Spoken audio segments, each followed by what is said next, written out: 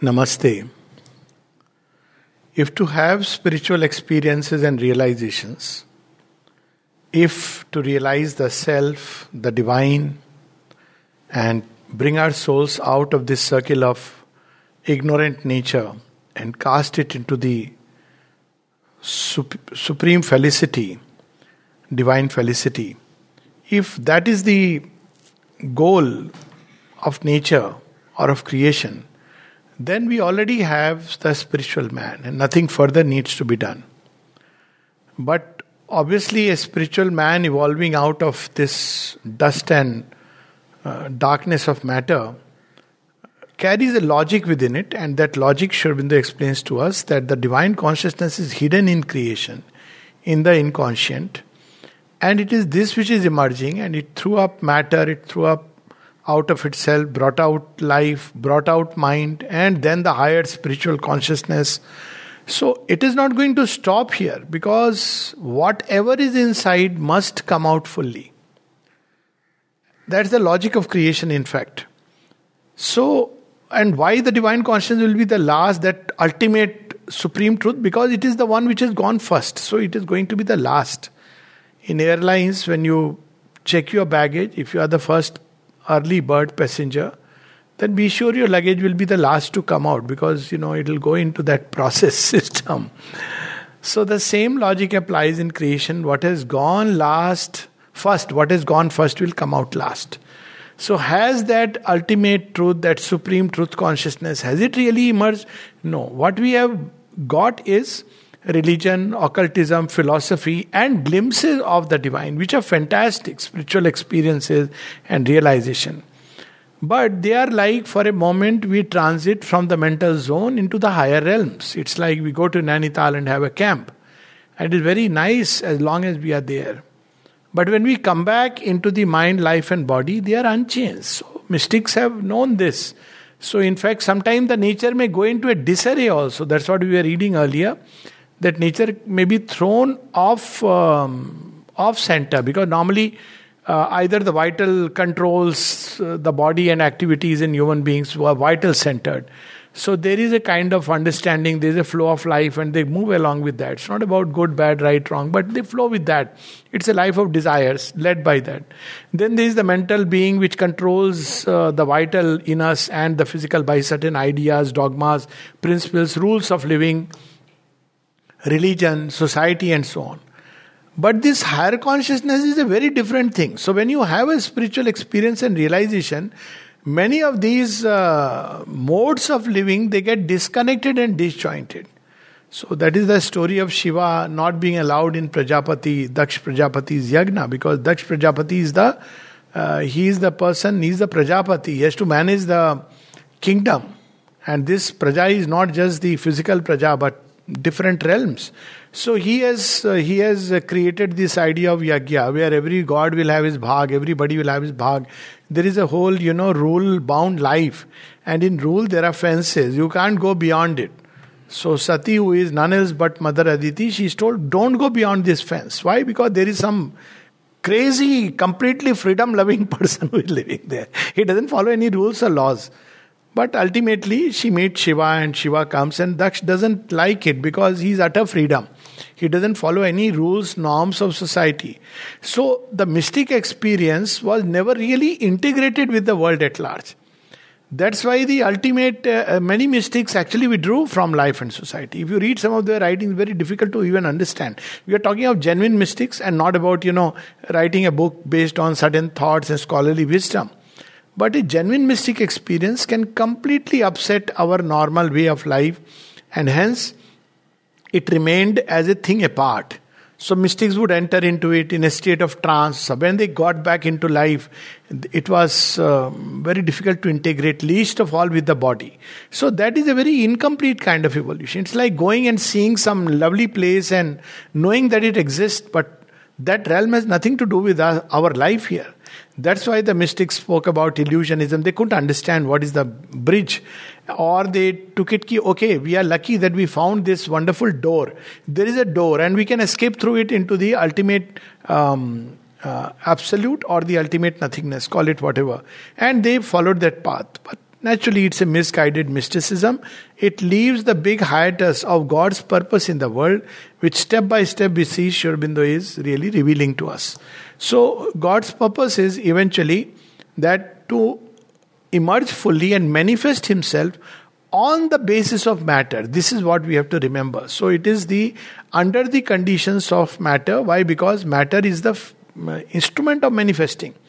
Manifestation has to be, there has to be some instrument through which I manifest. It's like, manifestation is like, I may have beautiful song inside my heart.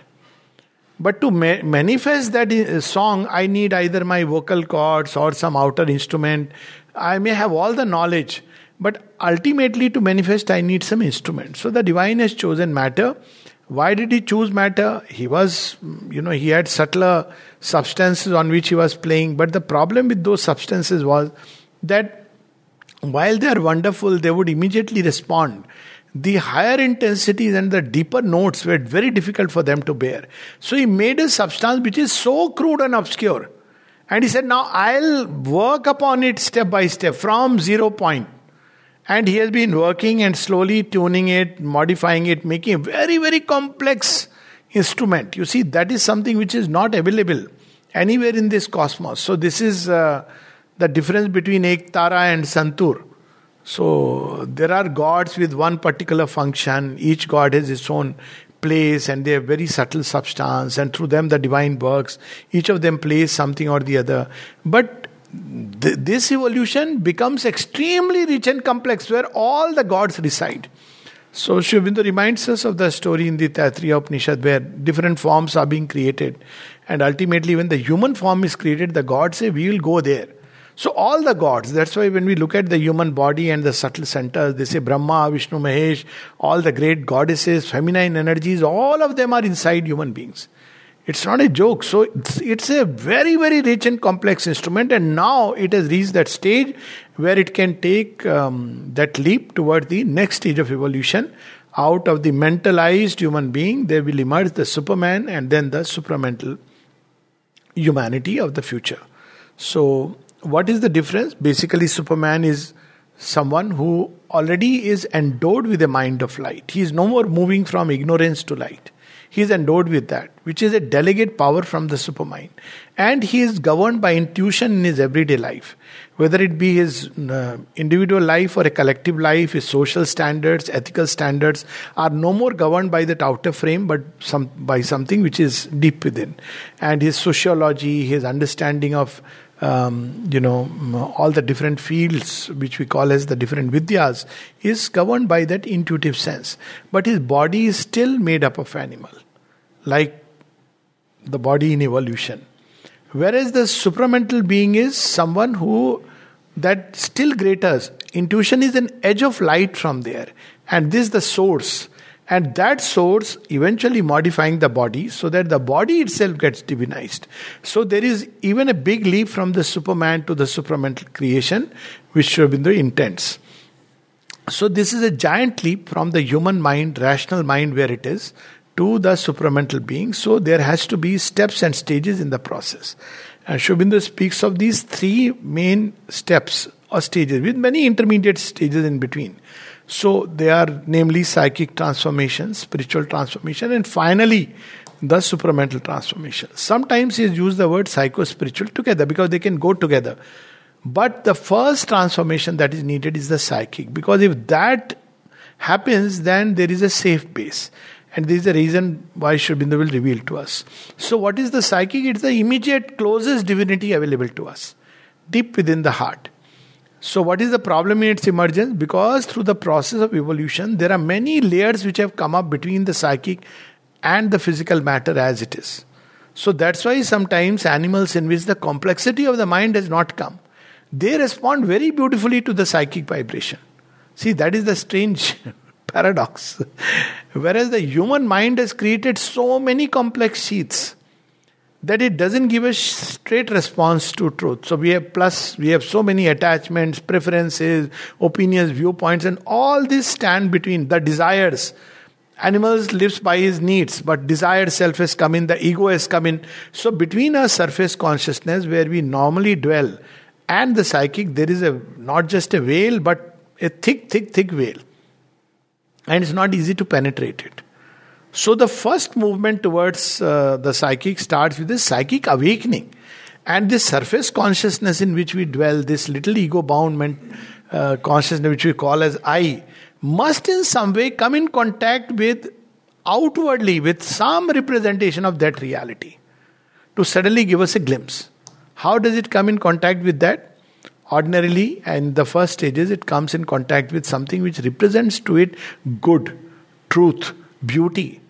And therein we understand what was the real significance of these tremendous tales of courage.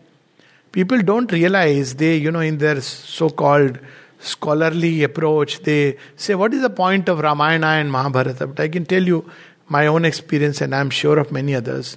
The Ramayana of Tulsidas, of Valmiki, Kamban, these people, I'm not saying Peter Brook's Ramayana, they don't understand at all.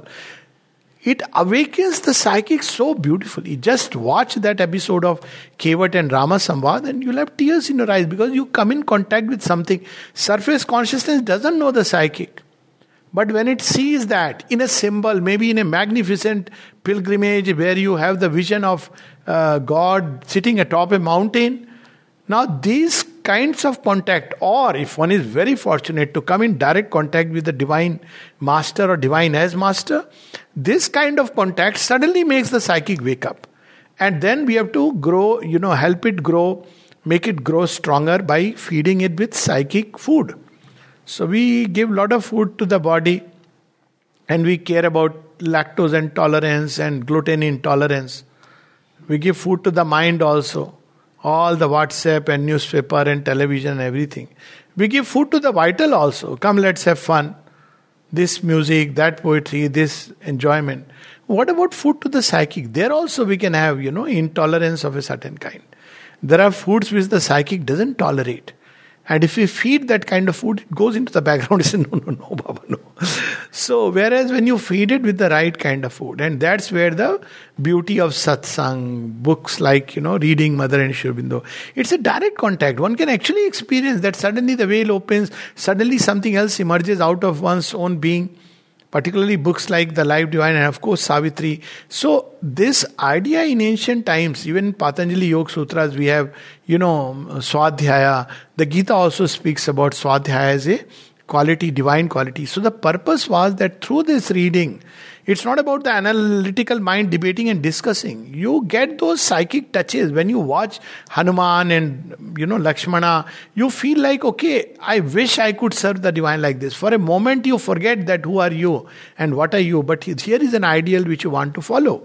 So through even stories of courage, so many legends in India. So there is a way through which the surface being comes in contact with the reality through truth, beauty and good.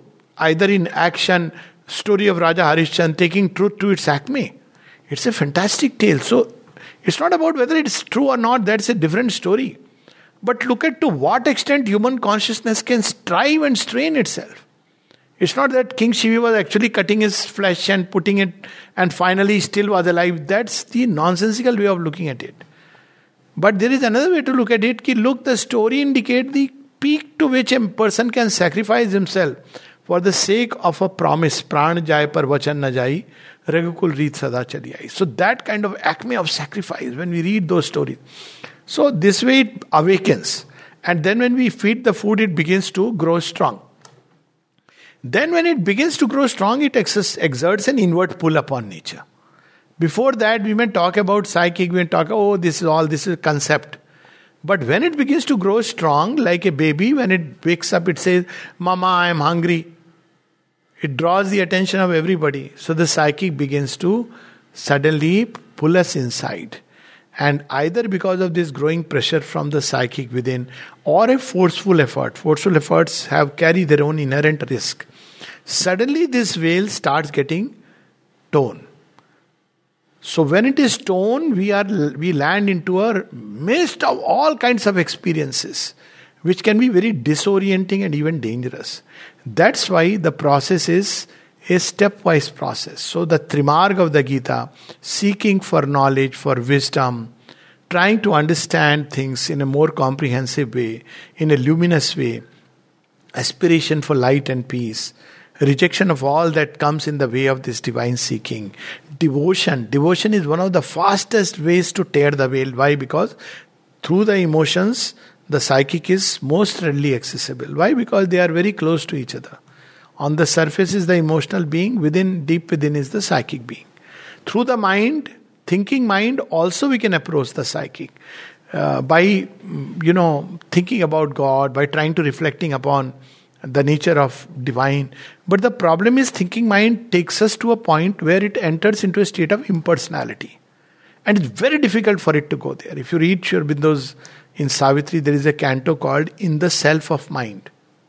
So you touch the mental Purusha, he becomes like immobile, it doesn't let you go past. In Savitri, of course, at that point Sri Aurobindo says, it seemed when you go there that extinction was the sole escape and this world is a prison. So you want to go away from there.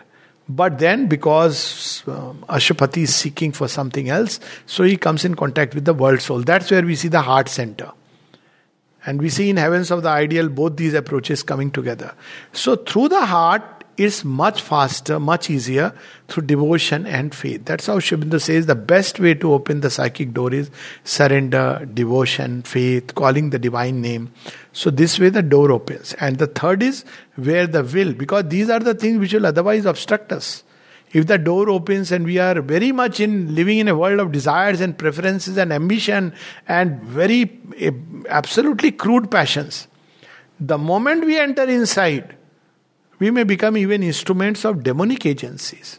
So ego, ambition, they have to be get rid of. And what is the best way of getting rid of ego and ambition? Even bhakti can sometimes lead to the ego of the bhakta. I am closer to God. Who are you? You are coming from outside. Don't you know how many years I have lived in the ashram? This can create. I work very close. I work every day at the samadhi. See, ego can catch anything. I have never gone out of Pondicherry. Now, it can, all this can come. This is a play of the ego and one is unable to see this. So, but the one way which becomes very, very handy is to get rid of this ambition and egoistic clinging, this desire is service. So Sri Aurobindo speaks about turning the will towards service of God. So the path of service, the Gita speaks about it, karma yoga. It's a very powerful way of opening the doors of the psychic. And because when one has gone through it, through nishkam karma, practice of equanimity, dedicating work for God, not doing it for the desired self, it breaks the bone of the desired self.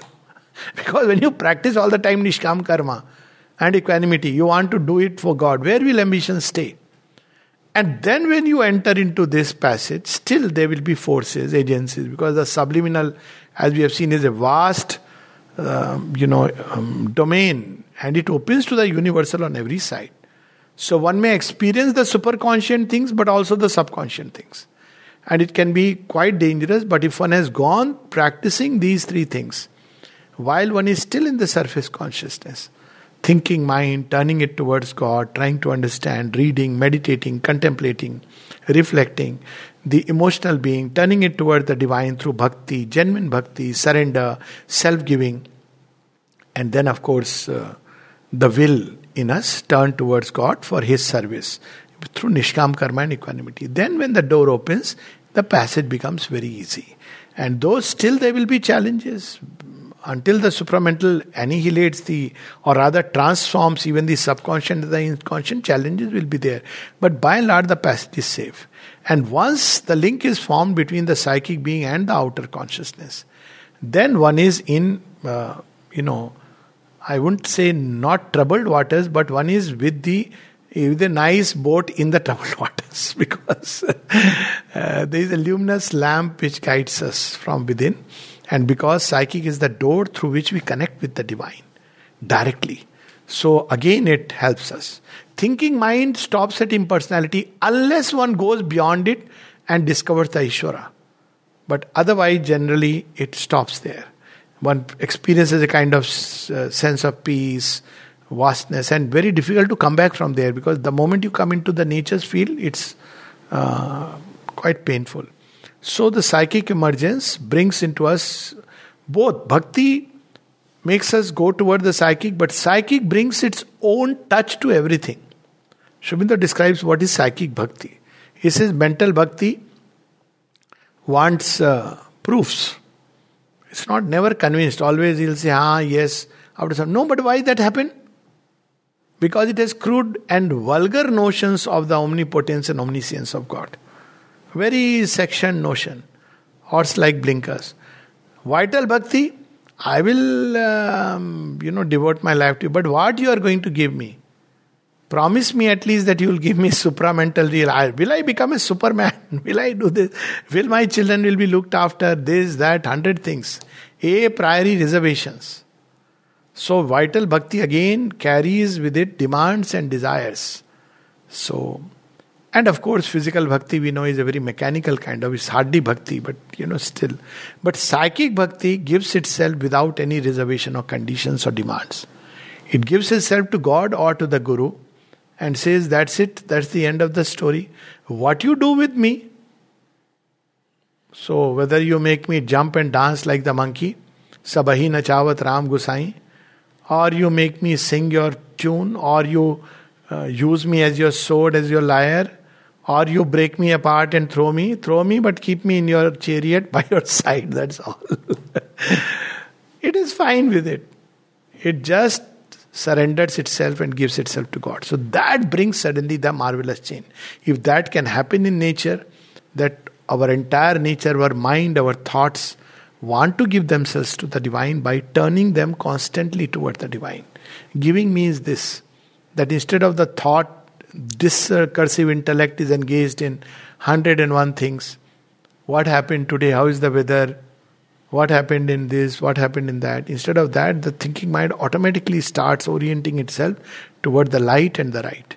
Same with the emotional being. Wherever it goes, whoever may be in contact with you in manifold relations, you still want there that truth light. It's like that swan which picks up the milk and separates the water.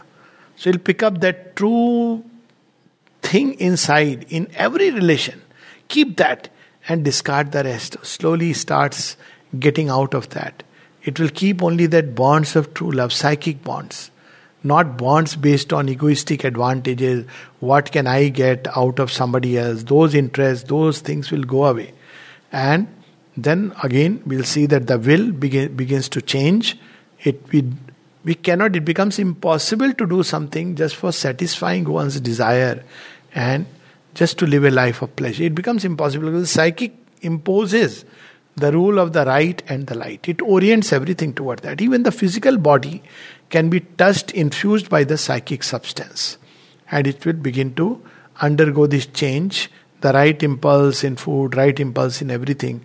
Of course, none of these changes can be complete unless the other two changes take place. So the second change is the spiritual transformation. Here there is a big lid, Kapal, which is...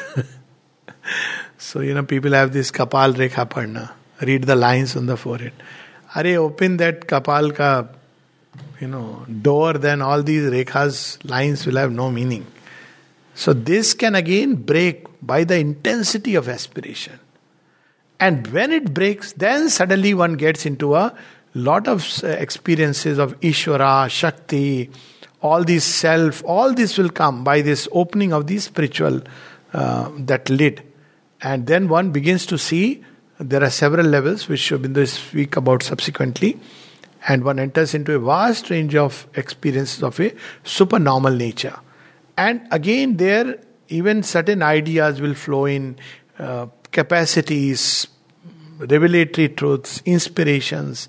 All this can enter a deeper love, an ecstasy of God love. All this can descend from above. Peace, silence, joy, love, all these great wideness, all this can descend from above and occupy the fields of nature. So again it further, if the psychic prepares the soil, spiritual consciousness fills it with beautiful, the right kind of, not even manure, because it's not manure in that sense, but it irradiates it with light, sprinkles the rain of divine grace.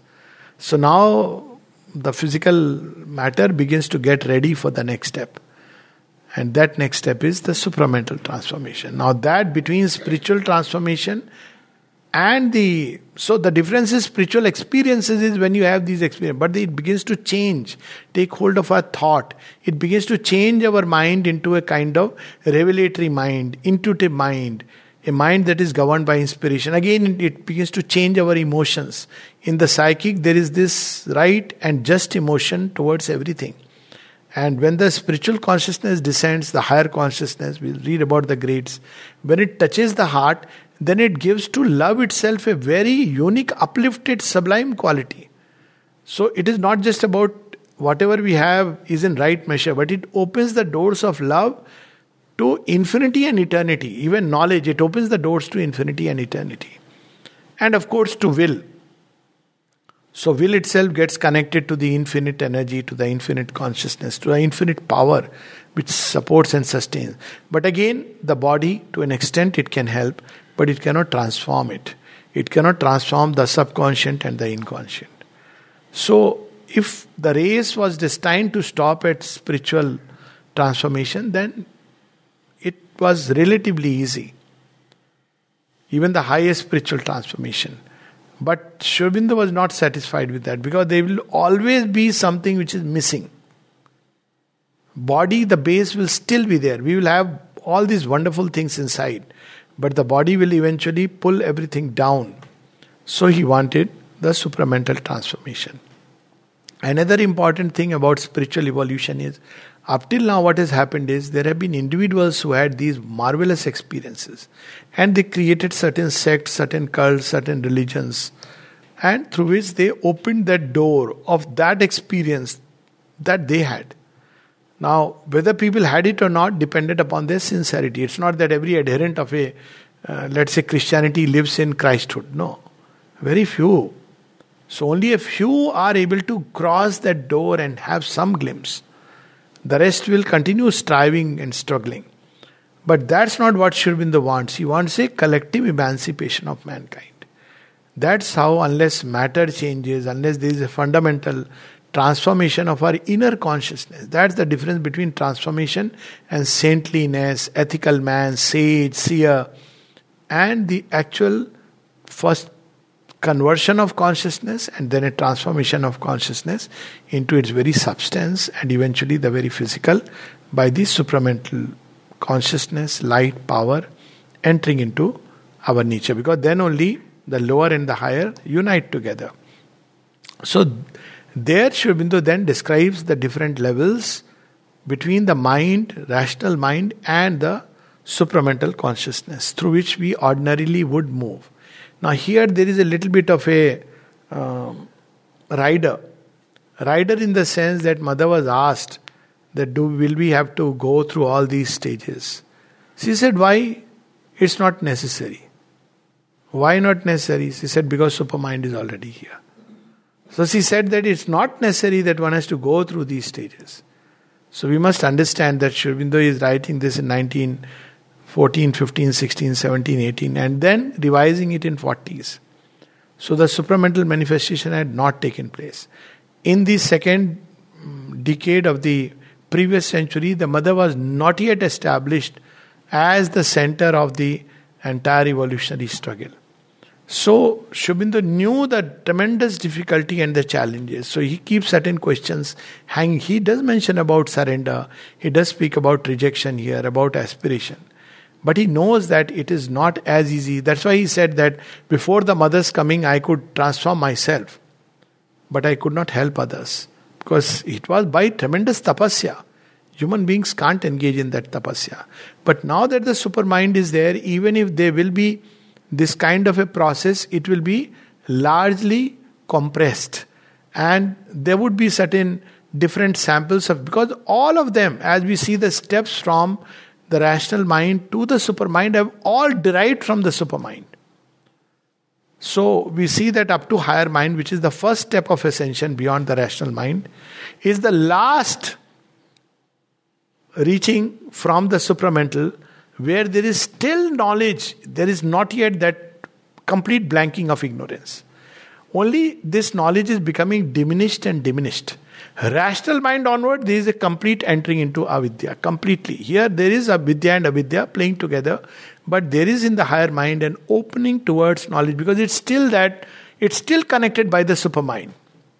So he gives the example, like in the higher mind, we can use the word thought mind of God. If God had to express himself in thought, that is the higher mind. So here it is thought, but it is not the thought of the rational mind which labors, struggles. Okay, so and so has said this, so and so has said this.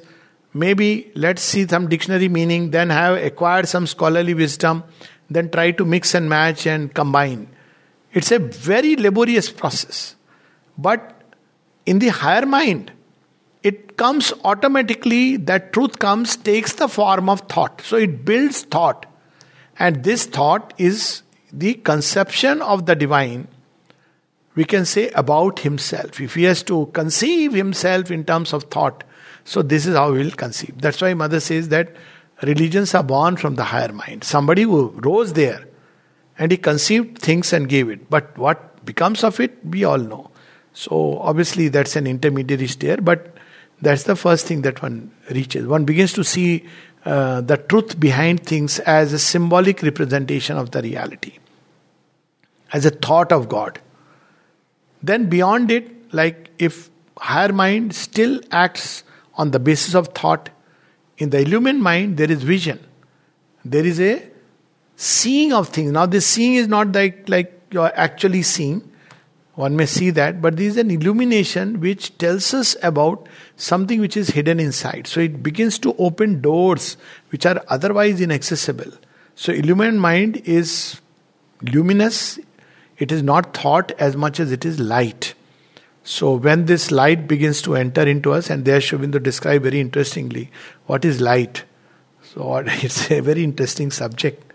How is light formed? So if you read, it's like electromagnetic radiations. Charges are vibrating at a high speed, and then out of that it throws up photons, and that builds light. Light is a mystery. We don't know. So even physical light is the ultimate manifestation of something which is non-material. By its nature, life is non-material. But it becomes something which is tangible to us. So one begins to, when the mind changes into an illumined mind, we see things in literally a new light. We can use the word. There is a new light, a deeper insight, which tells us about the truth of things and not about just the surface appearances. And then comes the next level, the third level, the intuitive mind. So between the rational mind and the supramental rays, the intuitive mind is the one which will come possibly as an intermediary being. So what is the intuitive mind? It's like lightning flashes which cleave the brain, which cleave the things around and show us the inner truth behind things.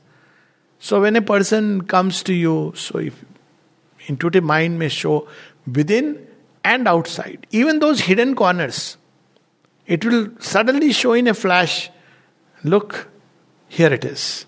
And you will see those, all the hidden recesses, the caves of darkness.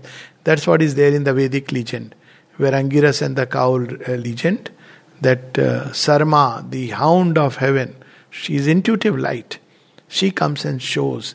And this intuitive light, in fact all the layers, have an effect not only on thought and knowledge, it has an effect upon mind, upon the heart, upon the will. So when intuition wakes up, it may settle in the heart as an idea which will drive us. A tremendous, powerful idea. It can start changing things. It may be the idea, for instance, in the intuitive mind, one can see this truth, that health is the reality. Illness is a falsehood. It's not like you have read something, but it seizes the heart and begins to operate. So all the values begin to change. There is a reversal of looking at things. Or love is the substance of this creation. Now, if you ask the rational person that what is he talking, love is the substance of creation, you can write a book on it. That's different. What is he talking? Is he sane? So sometimes better to say, yes, I am insane. It's a safety. Rather than, trying to explain all about love. But it's like that idea seizes the heart. And then it pushes the entire nature and being into a very different kind of operation than ordinarily in that rational mind or even with the higher mind we will operate. It can seize the will. The will may be seized by the intuitive mind, and it will show us you have to just serve the divine. That's the end of the story. So it operates not only in the knowledge domains, but also in the heart, in the will, and even in the body. This intuitive mind can directly operate and begin to set things right very intuitively. It's a power. It can open doors, but in the body its operations are very much mixed. And it's not like it will act instantly. But often when all these higher powers enter into the domain of the human consciousness, they do get mixed. The rational mind begins to throw up its doubts. How can it be? You may see even something truth about a person, but your emotional mind, your emotional being, your preferences will come in the way. So all this will create a kind of mixture, even in the physical level. Even the will may sometimes get diverted into all kinds of channels. But eventually this is a process one has to go through. So intuitive mind is like flashes of lightning, and at its full intensity, it's like the multiple rays which are descending and illumining a whole area. That possibly is the next step when mankind will take its halting place, already beginning to take its halting place. But even that cannot annihilate the difficulties. So we have beyond it the supramental evolution. So this is the basic, and then we'll just read a few passages. There is a height still to be reached, a wideness still to be covered by the eye of vision, the wing of the will, the self-affirmation of the spirit in the material universe. What the evolutionary power has done is to make a few individuals aware of their souls, conscious of their selves, aware of the eternal being that they are, to put them into communion with the divinity or the reality which is concealed by her appearances. And very often when it has become aware of these three Purushas first. Straight away one doesn't become aware of the soul. The physical Purusha, it may mistake it for the soul. Or the vital Purusha, the soul of the hero, as we say. Or the mental Purusha, which detaches itself and begins to, look at things in a very different way. So these are the three Purushas at which it can halt, where you have a certain kind of knowledge which Sri Aurobindo speaks of as the sainthood's brilliant shell. Before one touches the true psychic being. At each of these one may halt. A certain change of nature prepares, accompanies, or follows upon this illumination. But it is not the complete and radical change which establishes a secure and settled new principle. So the problem with this change is not secure. It will come, change, color some nature, but again it can go, vanish, mixed up. So the battle will continue. Till there is a supramental change, the battle will continue, though the victory is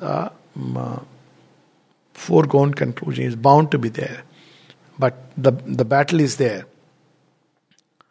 The spiritual man has evolved, but not the supramental being, who shall thenceforward be the leader of that nature.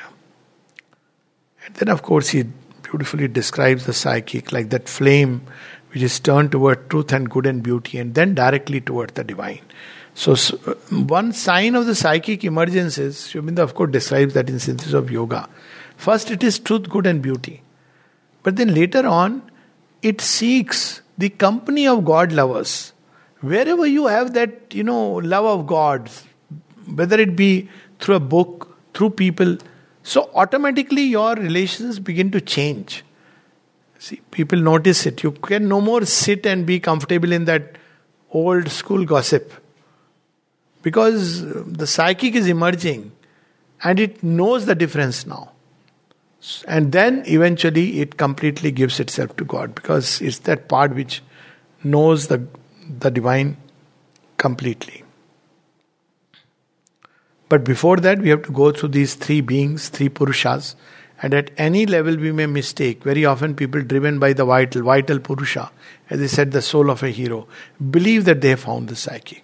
Or physical Purusha, where you become, someone who is taking care of people, enduring, giving them hope, light, and not light really, light is with the mental Purusha, but hope and, assuaging their suffering. But it's not yet the true soul. A first condition of the soul's complete emergence is direct contact in the surface being with the spiritual reality. Best way is if one is fortunate enough. I know people who just saw a picture of the mother, sometimes her eyes, her feet, and they were done for. Of course, it may come in different ways. I mean, to somebody else, it may be contact with Krishna or Shiva or Christ, doesn't matter.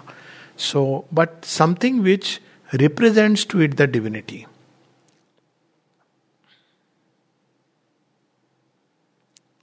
So, in that, when one passes through the subliminal, Sri Aurobindo speaks of a tranquilizing purification. Because as far as reading about yoga is like, read about ocean. Oh, it's nice. Cha, very nice. So, Pondicherry mein ocean hai. Ocean hai, bahut, very nice ocean, vast, okay. You have seen it? Yes, I have seen it. How did it look? Oh, wonderful, magnificent. How deep and far you have gone into it. Arey sir, are you joking? The ocean can be disorienting. It's delightful and dangerous. That's why to enter into yoga, one has to face the difficulties and challenges of life. If one cannot face it, one is not ready for this great adventure. You are entering into a vast territory of completely unseen, unknown forces which are full of deception. So purification, Shuddhi, then Mukti. And we have already spoken of this purification, particularly of the desire and the ego self. So, one thing which helps the purification is separation of the Purusha from the Prakriti. So, this is the first step Sri Aurobindo describes in Synthesis of Yoga. In the Gita, it is the first step, by turning the discriminating intellect inward and upward. So, after some time, one can watch over one's nature. It's a great capacity. One can watch over one's thought. Buddha would say, watch over your thoughts, watch over your feelings, watch over your motives. Watch over your actions. So, watching over actions, to an extent, feelings is easy. But watching over hidden motives, we have a constant tendency of justifying. I am always right, I am always right. And then to watch over one's thought requires really a tremendous kind of... But if this separation takes place, it's much easier. So, the lid thins, is slit. Now he's talking about the upper lid, breaks asunder or opens and disappears. There is a letter to, who was the doctor with? Satyendra. On his birthday, Sri Aurobindo wrote a small little letter. He said, a veil behind the heart and a lid above the mind conceals us from the divine. Love and devotion rend the veil. So, if you have love and devotion, it will go away. In the mind silence, the lid thins and vanishes. So tranquilize the mind. Because this lid is formed of what? All the thoughts which are swarming around. Sometimes you have to just tell people this thought, that what may happen, this may happen. Stay quiet. If you are quiet, you are likely, much more likely to allow the grace to act. Because if you are all the time with this discursive intellect, it will prevent the action of the... It's actually hardening the lid. So stay quiet. So in the mind silence, the lid thins and vanishes. And then yes, he speaks of these dangers worth reading. A light descends and touches or envelops or penetrates the lower being, the mind, the life or the body, or a presence or a power or a stream of knowledge pours in waves or currents. So all these inspirations, revelatory flashes, in the intuition itself there is a fourfold action. There is the revelatory vision. The truth of a thing is revealed suddenly as in a flash. So there is revelation, truth sight. Then there is the inspiration, truth audition. So one receives like a mantra, something cascading from above, and that sets the seal of truth, stamp of certitude and stamp of truth. seal and signature of truth upon what has been received. And then there is truth touch. So what is truth touch? Seizing and grasping the significance of anything. Any event, any circumstance, be it a dream or a physical reality, suddenly the significance is grasped. So that is called truth touch. And then of course there is truth action, where there is a right orderly arrangement of how things should be done. The sequence and the steps. So it corresponds to the Vedic rishis, 4 faculties, Ila, Mahi, Saraswati and Bharati or Dakshina. So these are the fourfold action of the intuition. The Vedic rishis had climbed up to there. And therefore they could see that they are coming, these rays are coming from there, and wanted to open that lid, which took how many, some 7, 8, 10,000 years of preparation for humanity to go through at least a certain amount of purification, so that there are at least a reasonable number of souls which are ready for that lid to open. So what all will happen? A stream of knowledge. So this is the descent. One is the ascent through these layers. A power or a stream of knowledge pours in waves or currents, or there is a flood of bliss or a sudden ecstasy. The contact with the superconscient has been established. For such experiences repeat themselves till they become normal, familiar and well understood. After that you don't have to experience it that way. It could be a thrill which passes from the head to toe, or up till the neck, or down below. So a knowledge from above begins to descend frequently, constantly, then uninterruptedly, and to manifest in the mind's quietude or silence, intuitions and inspirations, revelations born of a greater sight, a higher truth and wisdom, enter into the being. A luminous, intuitive discrimination works, which dispels all darkness and understanding or dazzling confusions, puts all in order. A new consciousness begins to form, the mind of a high, wide, self-existent thinking knowledge.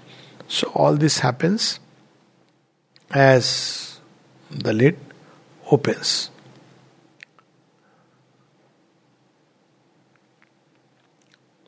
And of course he speaks about the little dangers. It's worth reading. But this may be, if somebody tries to forcibly do things, there are people who want experiences. Most dangerous thing. Give yourself to the divine. It's up to him to give when he knows we are ready.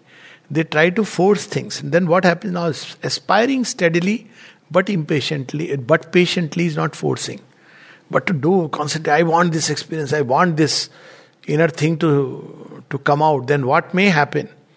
So he says that even before the tranquilizing purification of the outer nature has been effected, or before it is sufficient, one can still break down the walls screening our inner being from our outer awareness by strong force of call and aspiration, a vehement will or violent effort. And Sri Aurobindo cautions in the Synthesis of Yoga, don't try it.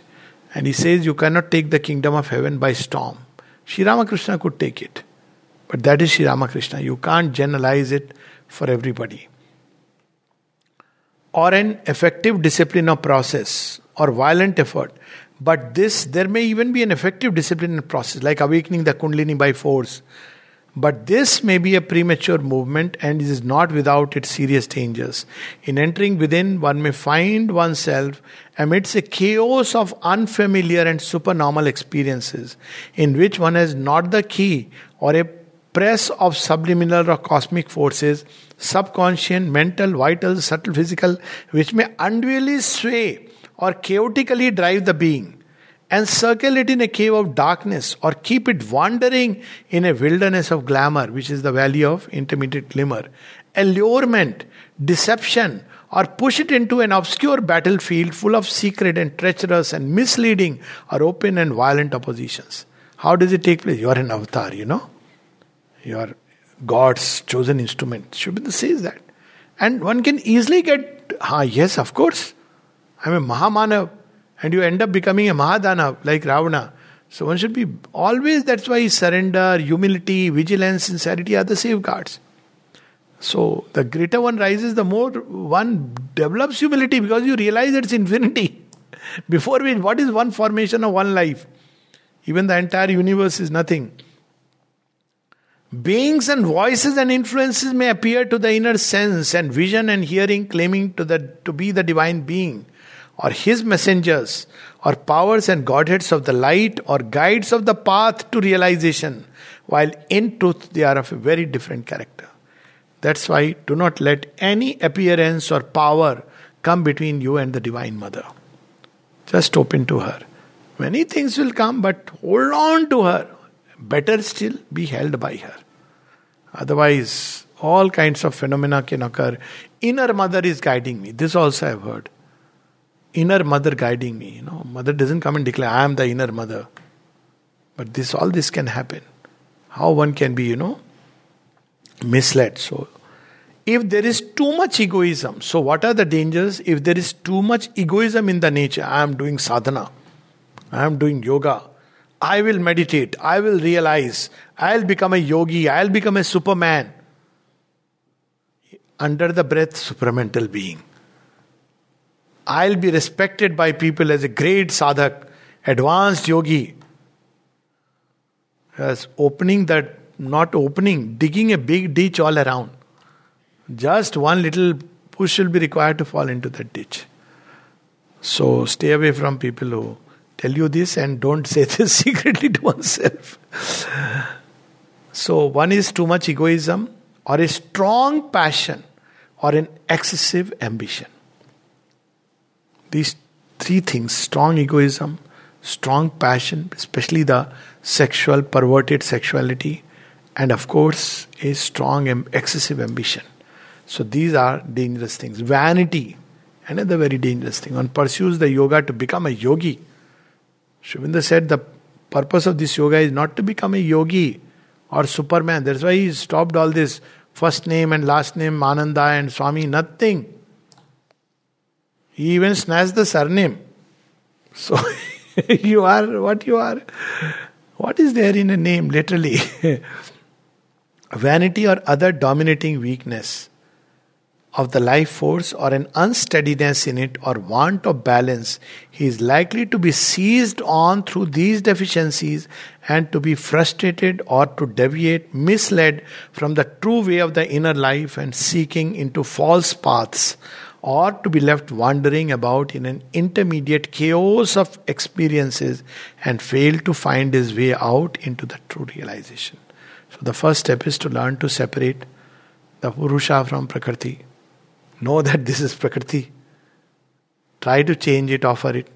Don't identify with those chaotic waves completely, and always this separation helps, because one can see this is a movement which is taking me elsewhere, and then one starts doing course correction.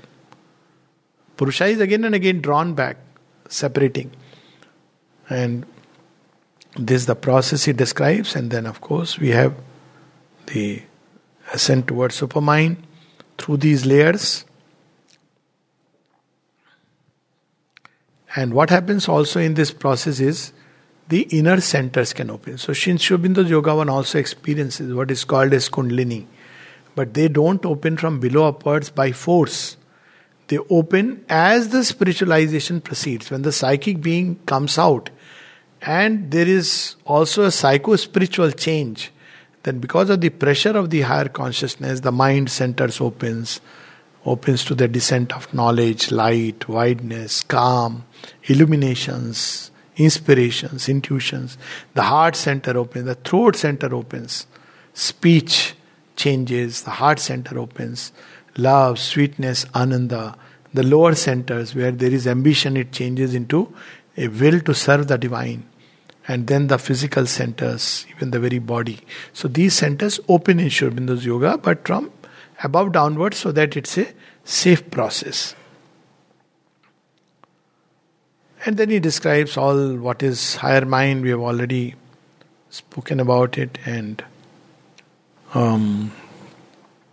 how this higher consciousness operates.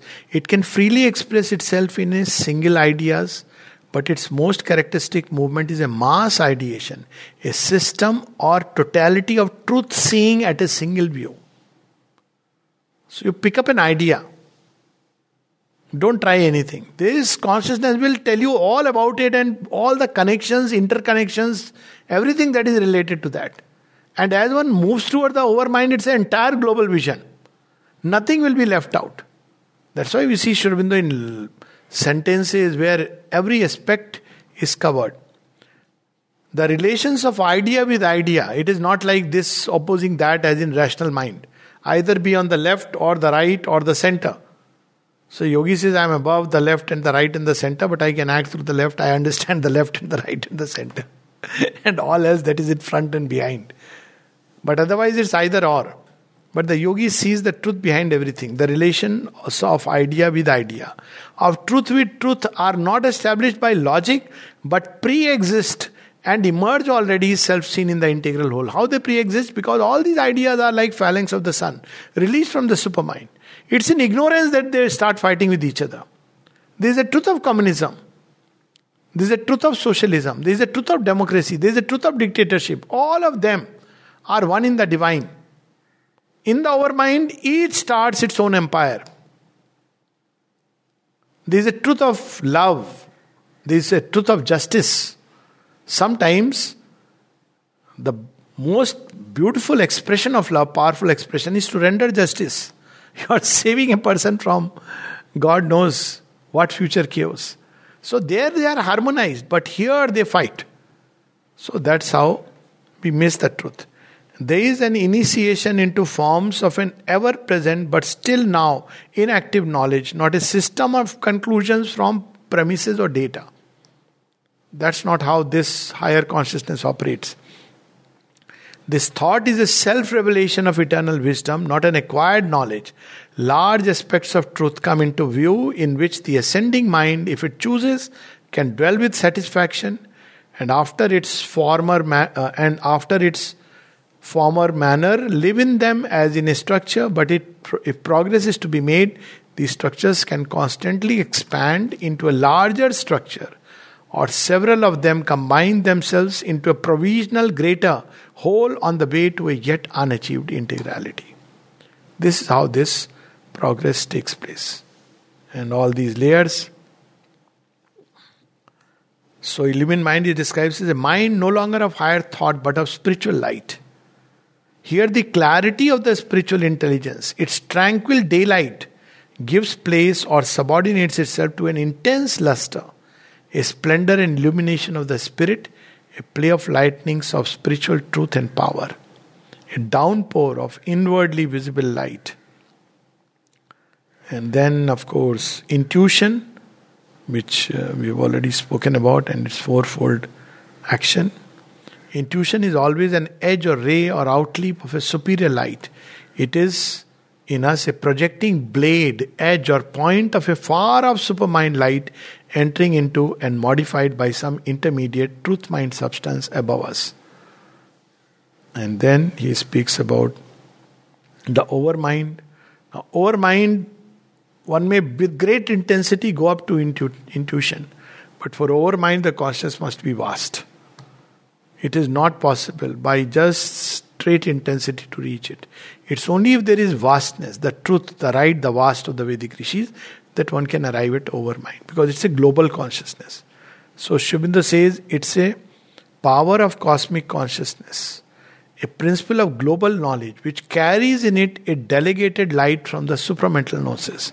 It is therefore only by an opening into the cosmic consciousness that the overmind ascent and descent can be made wholly possible. A high and intense individual opening upwards is not sufficient. To that vertical ascent towards summit light, there must be added a vast horizontal expansion of the consciousness into some totality of the spirit. So all this, and at the end he says,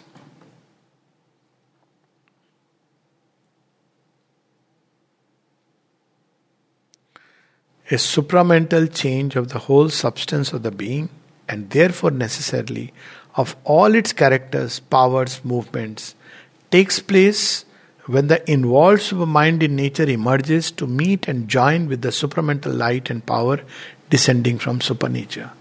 This is what happened on 29th February 1956. at a worldwide level. Before that, there were individual descents and the supermind from below emerging as an individual phenomena. It's not enough to create a whole manifestation. But on 29th February, as the mother describes, this power descended, went into the inconscient, plugged out the supermind below, and then the work has started. The individual must be the instrument and first field of the transformation. But an isolated individual transformation is not enough and may not be wholly feasible because of the interconnectedness. That's why our progress beyond a point cannot take place unless the collectivity progresses. So both must progress together. Even when achieved, this part we'll read in the next two chapters, the next one. Even when achieved, the individual change will have a permanent and cosmic significance only if the individual becomes a center and a sign for the establishment of the supramental consciousness force as an overtly operative power in the terrestrial workings of nature. Even when individual achieves it, he should become a center for the workings of God in creation. Then only it has a meaning and not otherwise. In the same way in which thinking mind has been established through the human evolution as an overtly operative power in life and matter. So this is the whole journey. On this basis, the principle of a divine life in terrestrial nature would be manifested. Even the world of ignorance and inconscience might discover its own submerged secret. What is this world which is talking about? Matter.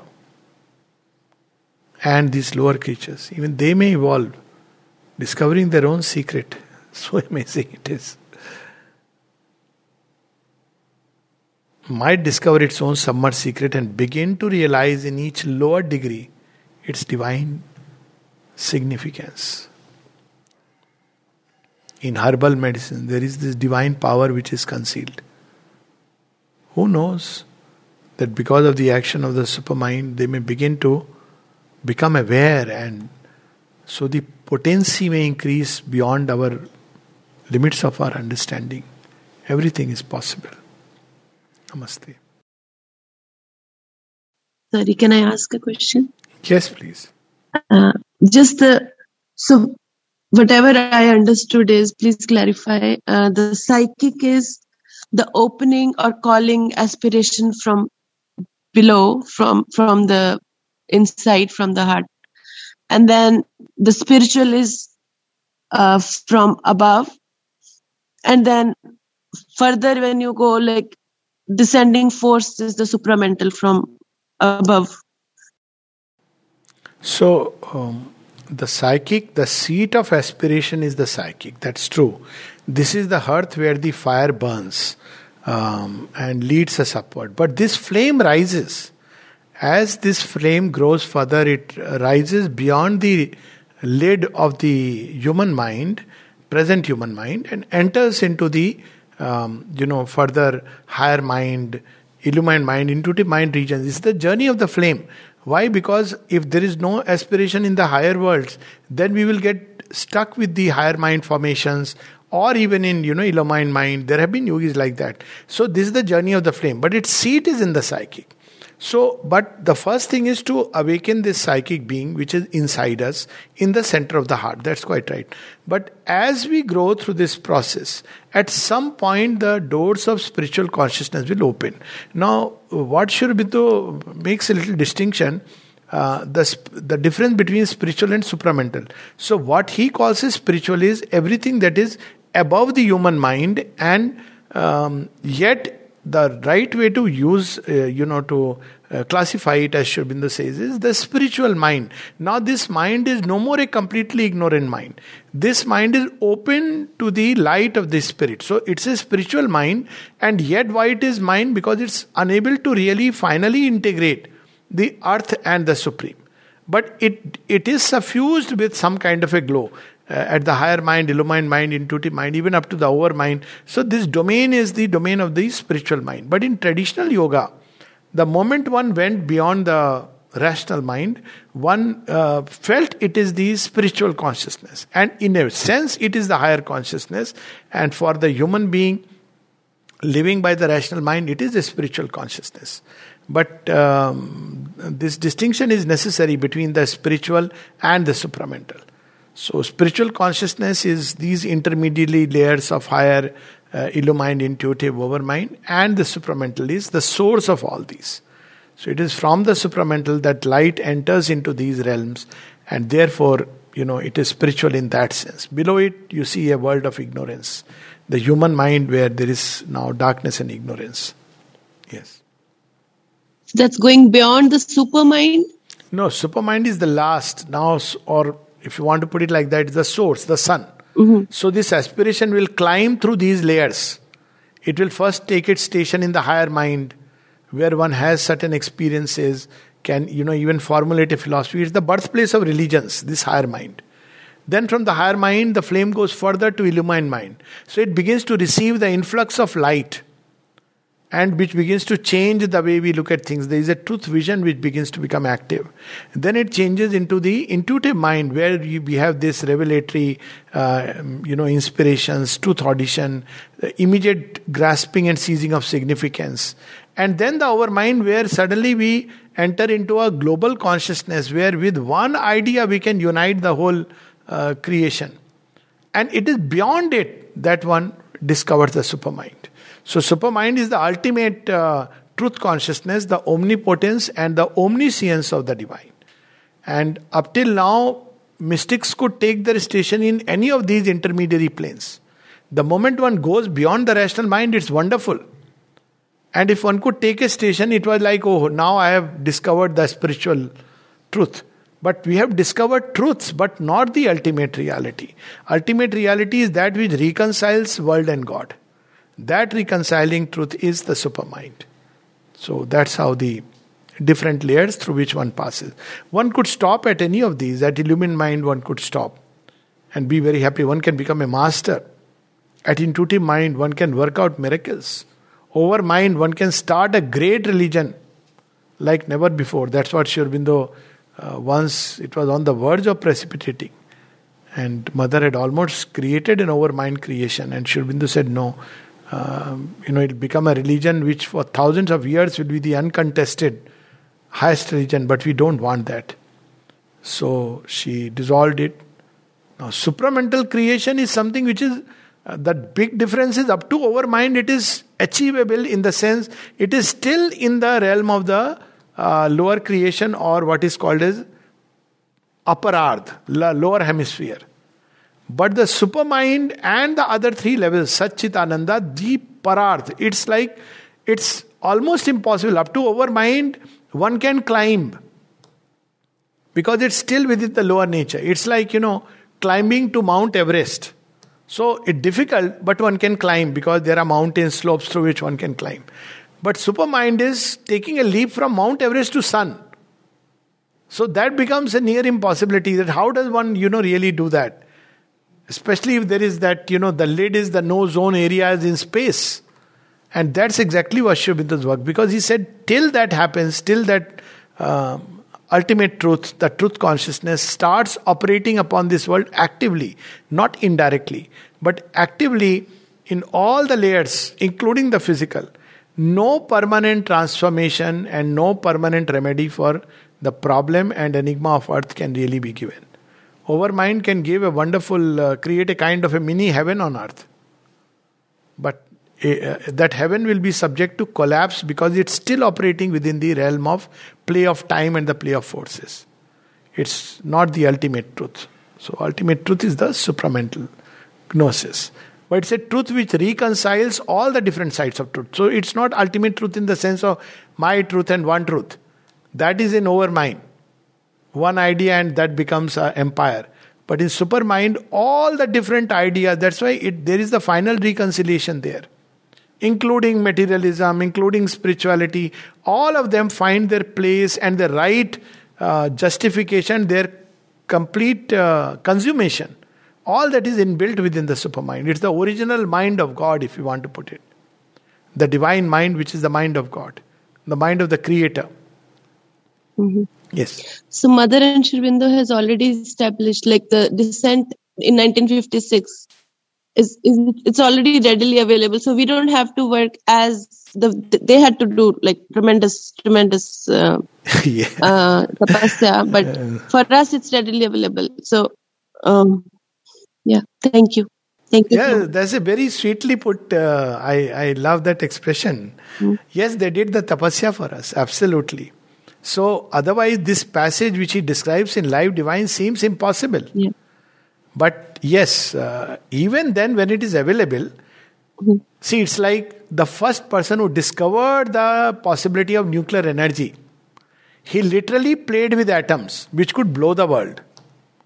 But even when nuclear energy is available, you can't start lighting your house till you have laid the wires, prepared the basic foundations, Mm. have a right transformer. So still there will be effort required, not like that kind of Yeah. tapasya subtly. Mhm. But a certain kind of effort is required to prepare for the influx of the supramental consciousness within oneself.